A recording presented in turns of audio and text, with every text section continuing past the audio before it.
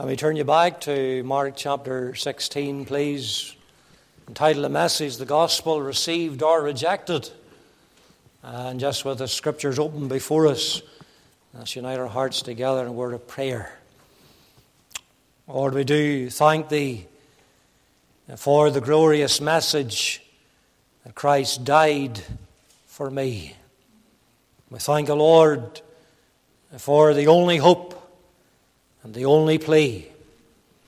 And Lord, we pray that we would not just be caught up with that lovely hymn, but Lord, that we would appreciate the words of it and lay them to heart.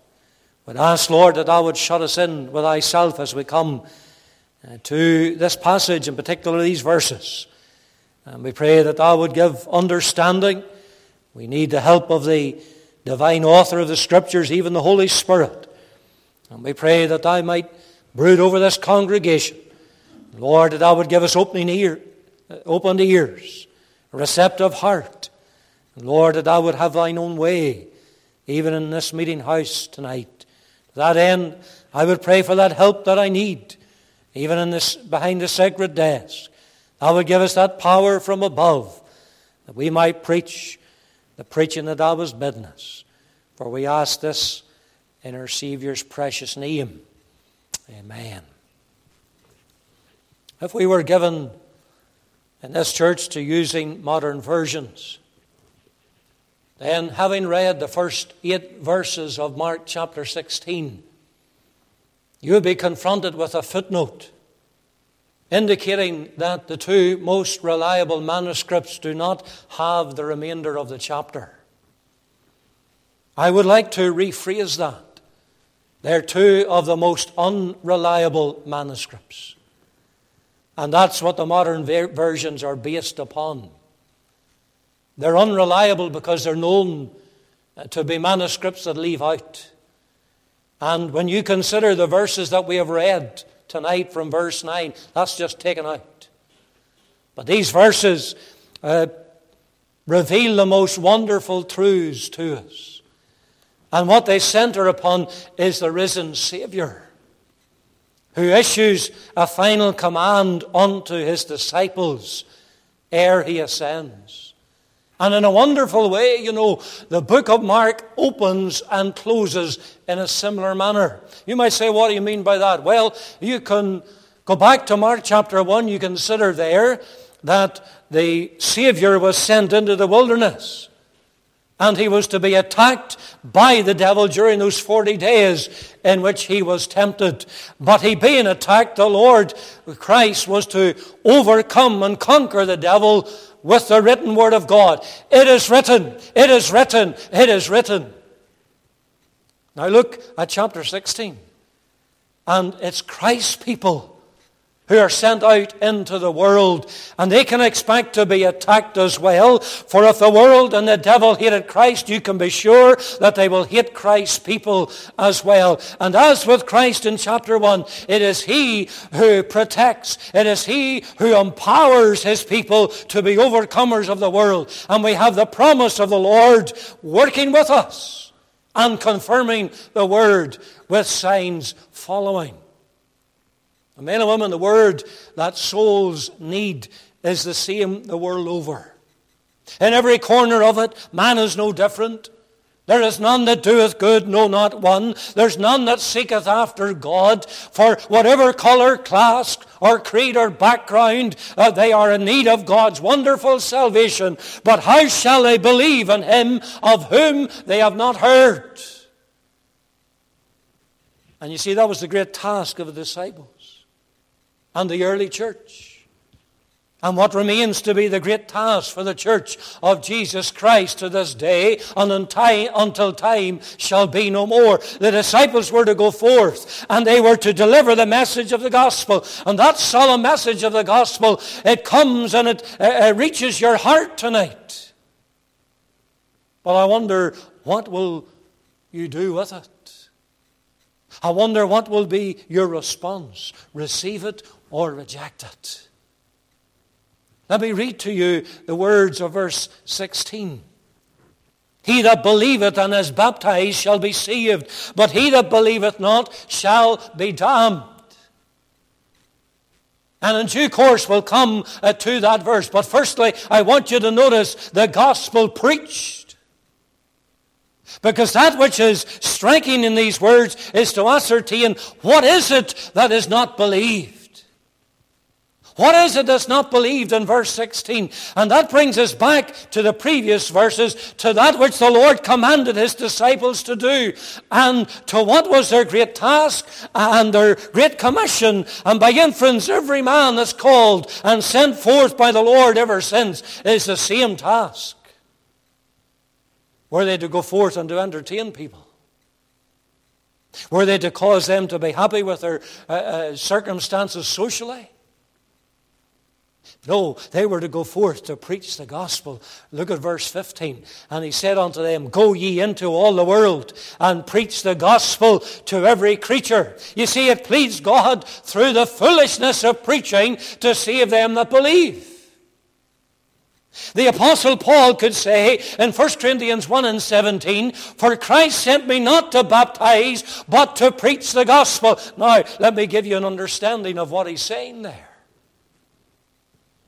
He is not underestimating one of the ordinances that the Lord left to his church, the other being to remember his death. But what he is reminding the believers in Corinth is that the fact that the administering of baptism wasn't the be-all and end-all. And therefore for them it ought not to have caused divisions among them. And Paul is reminding them that wasn't his calling from the Lord. He was sent forth to preach the gospel, not to baptize. Indeed, following his conversion on that road to Damascus, we do read that when he had received his sight, when he was strengthened, that straightway he preached Christ in the synagogues, that he is the Son of God. Acts chapter 9. And so you see, from the start of his ministry until the very end, he preaches the same message. It's the gospel of Christ. The command of the Lord was for his people to go forth and to evangelize the world. Preach the good news of God's salvation to every creature. Now, what is the gospel that all need to hear and in many cases is not believed? In all simplicity, it is that what God's Word teaches. That man, whoever he is, or wherever he is, wherever he comes from, is a lost and a dying soul. Sinners who are perishing in their sin. Everyone born of Adam's fallen race have fallen short of the glory of God. Romans 5 and verse 12 reminds us, but for by one man sin entered into the world. That's Adam, that's our first parent. And death by sin, there's the consequences of it. And so death passed upon all men, for that all have sinned. There's the universality of it. The heart of man is wicked. He is alienated from his Creator and his God because of sin. And one has only got to take up the Word of God, and throughout the pages of Scripture, from the fall in the garden, man is seen to be a sinner who is perishing. He's dying physically. He's dead spiritually. He's in danger of dying eternally. And we all are descendants of Adam. We have all fallen in his transgression. But the message of the good news of the gospel is one of revealing the Savior who is the only remedy for sin. And I remind you who that Savior is. It is the Lord Jesus Christ, who came from the glories of heaven and came down to take upon himself the form of man, yet without sin. You see, for any substitute for sinful man to be acceptable in the Father's sight, he had to be sinless himself. And in obedience to the work that the Father gave him to do, he was to lay down his life on that old rugged cross at Calvary so that the penalty of sin could be exacted. And there on that rugged cross, he who knew no sin, he was sinless. There was no guile found in his mouth. He who knew no sin yet became sin for us, that we might be made the righteousness of God through him. He was to take upon himself our sins and bear them away as the sinner's substitute. And by the shedding of his blood, he was to procure salvation for a lost and a dying people who were afar off from God. But dear friend, although he died, yet he arose again. For one who is dead, one who is stinking in the tomb, is no Savior at all. And these very words in Mark chapter 16, they were spoken by the risen Savior. And these verses, which the modernist loves to cast doubt over and take the proverbial scissors to, and which many perversions of the Scripture suggest should not be part of the Word of God, they reveal to us that Christ arose from the dead. He has conquered death. He has destroyed him that had the power of death, that is the devil. Praise his name. He's alive forevermore. And only that, but these verses also reveal to us that he is now the exalted Lord. For having delivered these words to the disciples, you'll notice in verse 19, he was to ascend up to heaven to sit at the right hand of God on high. Tell me, is that not a message worth hearing? Is that not the gospel message, which is a message of what Christ has done for an undeserving people? Is it not a message of victory? Is it not a message of hope to them that have no hope in this world, to those who are without Christ in this world, to those who will have no hope in the world that is to come?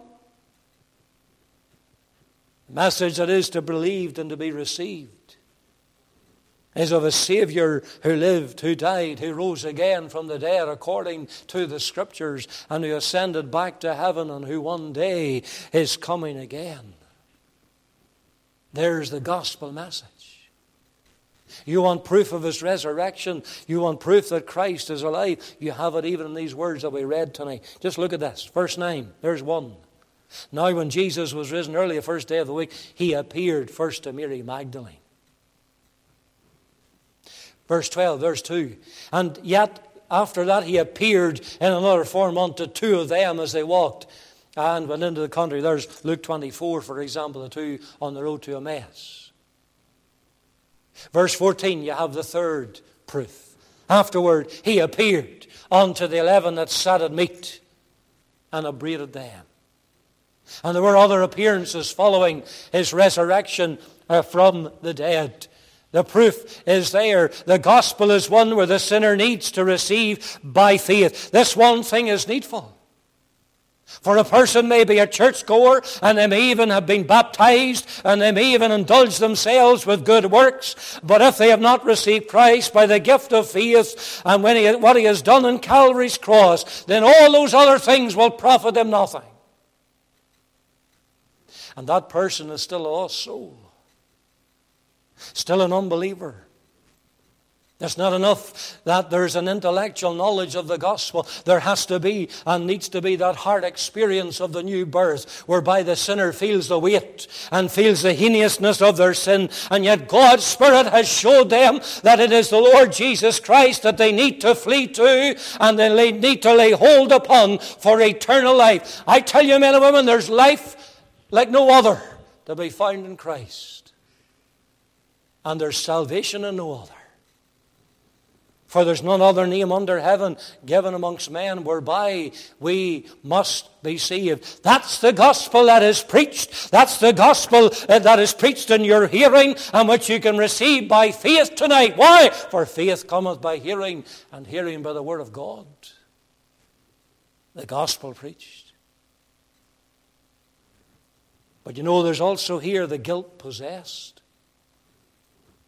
For even though the gospel is preached in all its fullness, and we have to concede, we have to be honest tonight, there are places where that is not the case.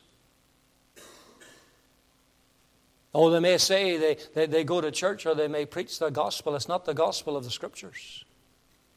It's the gospel of social living, doing one's best. Even though many have been favored with hearing the message which is able to save their soul, yet there are those, and they will not believe. That has been their response to the preaching of Christ. And John reminds us, He that believeth not the Son shall not see life, but the wrath of God abideth on him. You see, they stand guilty before a holy God. And I want you to consider the guilt. Their guilt is one of rejecting the Christ of God. And that is what many souls are about this evening. They will not yield to the pleadings of the Spirit of God. They will not heed the words of the gospel. They will not heed the invitation of the preacher. To reject the Lord Jesus Christ, God's only begotten Son, is to reject the one who is described as the altogether lovely one. He is altogether lovely. This is my friend. This is my beloved. That's what King Solomon could say. I want to remind you tonight, dear loved one, it's not a church that you reject. It's not even a preacher that you reject who is but God's messenger and mouthpiece.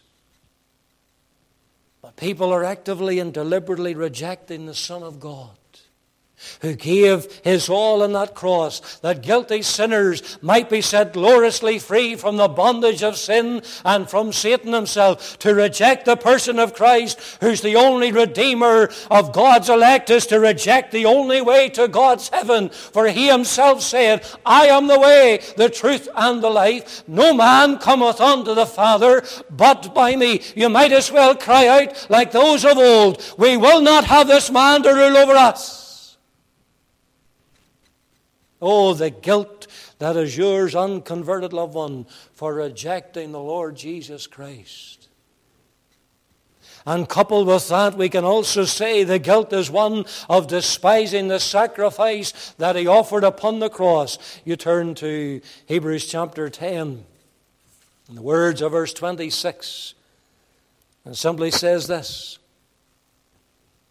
For if we sin willfully, after that we have received the knowledge of the truth, there remaineth no more sacrifice for sins. No more sacrifice for sin, but a certain fearful looking for of judgment and fiery indignation which shall devour the adversaries. Despise what Christ has accomplished at Calvary through the offering up of himself as a sacrifice for sin. Count his precious blood as an unholy thing. Despise this once for all sacrifice for sins, and there remaineth no salvation to you. You cannot be neutral on hearing the gospel. It is either foolishness to you as an unbeliever, or it has become the power of God unto salvation to you. The guilty one sinner ought to recognize that every time that they hear the gospel preached to their soul and yet reject the offer of God's mercy, they are but heaping guilt upon themselves unto the day of judgment. Is that not what the Savior taught concerning those who were blessed with his preaching and with his mighty works? You might turn back with me to Matthew's Gospel chapter 11. Matthew's Gospel chapter 11 and the words of verse 20. It says there, Then began he, that is Christ, to upbraid the cities wherein most of his mighty works were done, because they repented not. They remained unbelieving. And he enumerates them. He numbers them. Verse 21. Woe unto thee. There's the woe of the triune God. Chorazin. Woe unto thee, Bethsaida. For if the mighty works which were done in you had been done in Tyre and Sidon, they would have repented long ago in sackcloth and in ashes. Woe unto them that saw the blind man receive his sight, and yet they still had not looked to Christ and were saved. They still were blind spiritually. Verse 23. Woe, and thou, Capernaum, which art exalted unto heaven, shall be brought down to hell. For if the mighty works which had been done in thee had been done in Sodom, it would have remained until this day. Capernaum, I said to you before, is where the earthly ministry of the Savior was to be centered. And here's the city. And they'd heard Christ preach in the synagogue. They'd witnessed the unclean spirit of a man cast out. And yet they would not receive his word by faith. They were still unclean in their sin. They were but heaping guilt upon themselves. And the Lord says it'll be more tolerable for the cities of Sodom and Gomorrah on that great day of judgment than it would be for them. What about you that are still unbelieving? How many times have you heard the gospel preached to your heart? But the guilt is that sinners love their sin more than they desire to have Christ and be saved. I turn you to 2 Thessalonians chapter 2 and verse 12. It says that they all might be damned who believed not the truth, but had pleasure in unrighteousness. The unbeliever is one who does not want to embrace the truth of God. And the hindrance is that they love their sin. And they love their pleasure in unrighteousness. What sin are you clinging on to this evening? What sin are you taking pleasure in tonight that you will not have Christ? Let me ask you a very pointed question. What sin is worth barring your soul's salvation away for? For remember what the Lord taught. For what shall it profit a man if he shall gain the whole world and yet lose his own soul? Make no mistake about it. That is what the unbeliever is guilty of. And that thus the Lord could say of you, ye will not come to me that ye might have life. Oh, that you would have the eye salve of God poured in. That you would see the beauty of Christ as never before. That you might behold him who is mighty to save. And praise his name. He's merciful. He's long-suffering. And even for the one who's been guilty of those things, he's able to forgive. He's able to pardon your sins if you will but come and repent of them. Because you have a guilt tonight. That you possess yourself. Nobody else, not the one beside you, in front of you. It's your guilt. It's your sin. It's laid to your account. That's why you need the gospel. And that's why you need Christ as Savior. There's one final thought. And that is the judgment pronounced. I read to you at the very start, or near the start, verse 16. Let me go back there. He that believeth and is baptized shall be saved. Now let me explain that. That doesn't mean you need to be baptized to be saved. There's no such thing as baptismal regeneration, what is called, and what some places teach. Church of Rome teaches that. Need to be baptized. The Lord's not teaching that. There's no condition to salvation. The work has been done. The price has been paid. It's by faith, by grace alone. But what he is saying is, he that believeth, he that is saved, and then following that has shown that in a public fashion by the means of grace and baptism. He goes on and he says, but he that believeth not shall be damned. There's a contrast there. And so while he's speaking about the child of God, the believer, in the first part of the verse, the second half of the verse is about those who have rejected the Lord.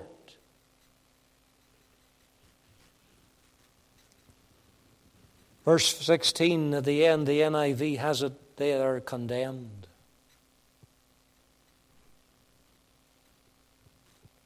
That doesn't carry the thought.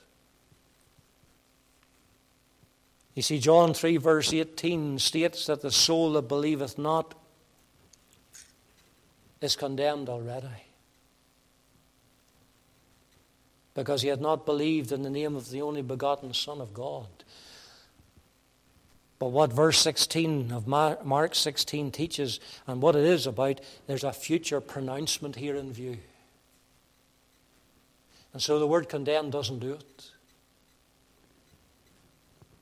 The Lord said, he that believeth and is baptized shall be saved, but he that believeth not shall be damned. That's different. The soul that remains a Christ rejecter shall be judged by God, and that damnation shall consist of being cast off from the presence of God. You know, there's some who are very foolish enough to suggest that this earth is hell. But an eternity in hell will be an eternity away from the presence of God, separated for eternity.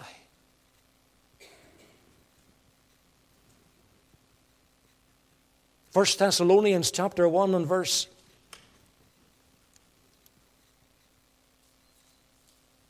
7 tells us this. 2 Thessalonians, chapter 1, verse 7. And to you who are troubled, rest with us when the Lord Jesus shall be revealed from heaven with his mighty angels in flaming fire, taking vengeance on them that know not God and obey not the gospel of our Lord Jesus Christ, who shall be punished with everlasting destruction from the presence of the Lord and from the glory of his power. Hell will be an eternal separation from God.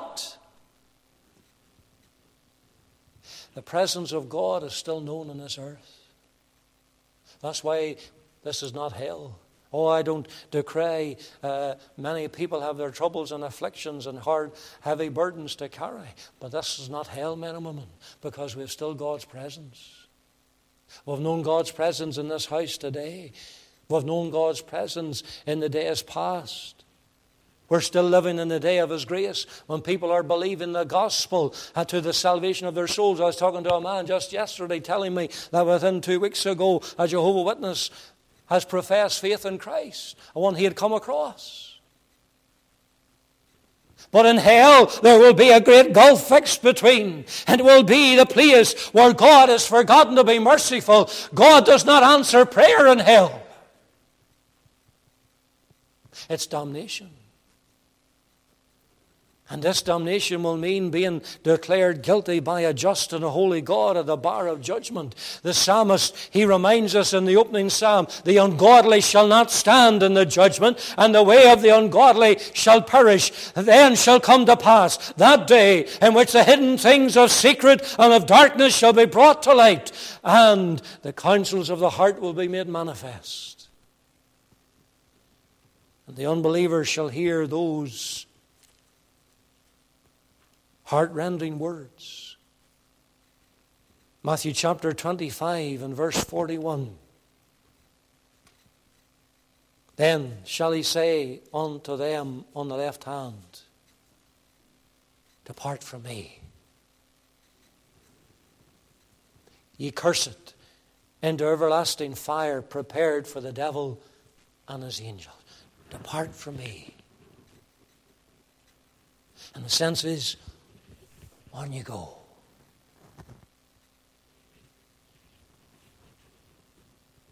That lake of fire prepared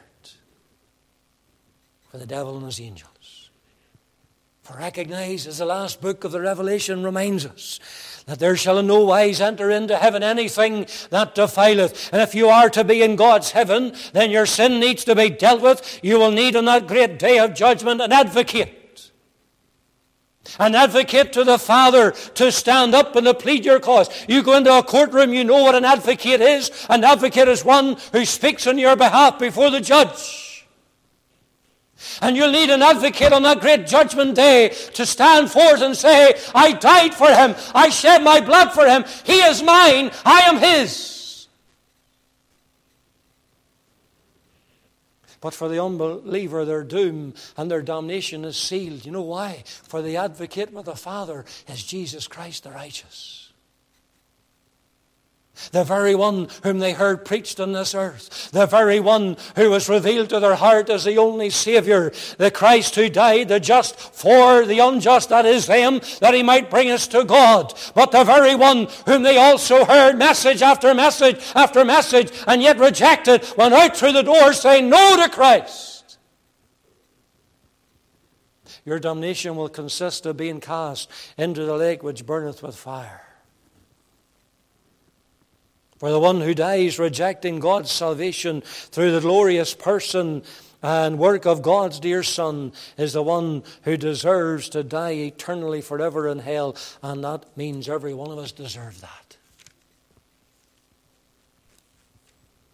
Romans 2 verse 5 and 6 says this, "But after thy hardness and impenitent heart treasured up unto thyself wrath against the day of wrath and revelation of the righteous judgment of God, who will render to every man according to his deeds." It's righteous judgment. There'll never be any miscarriages of judgment with God. Men and women understand that there's a heaven to gain and there's a hell to shun. He that believeth not shall be damned. How awful those very words sound. But dear loved one, this will be the eternity of the unbeliever, because Christ cannot go back on his word. He cannot go back on his promises. The promises of God are yea and amen in Christ. Revelation 21 and 8 says this, "But the fearful and unbelieving and the abominable shall have their part in the lake which burneth with fire and brimstone, which is the second death." You see, there's an unbelieving in there. And you may not be the adulterer, you may not be the murderer, you may not be even the abominable, but you're unbelieving. Oh, the dear unconverted loved one, tonight you would consider your latter end. And that without further delay, that you would grasp your only hope, and that you would receive by simple faith the Lord Jesus Christ, who's preached unto you, and who in you will become the hope of glory, as he is for every child of God. Oh, that you might come by faith this evening and be saved. Which is it going to be? Received or rejected? He that believeth is baptized shall be saved, but he that believeth not shall be damned. May God be pleased to write those solemn words on each and every heart, even tonight, for his glory's sake.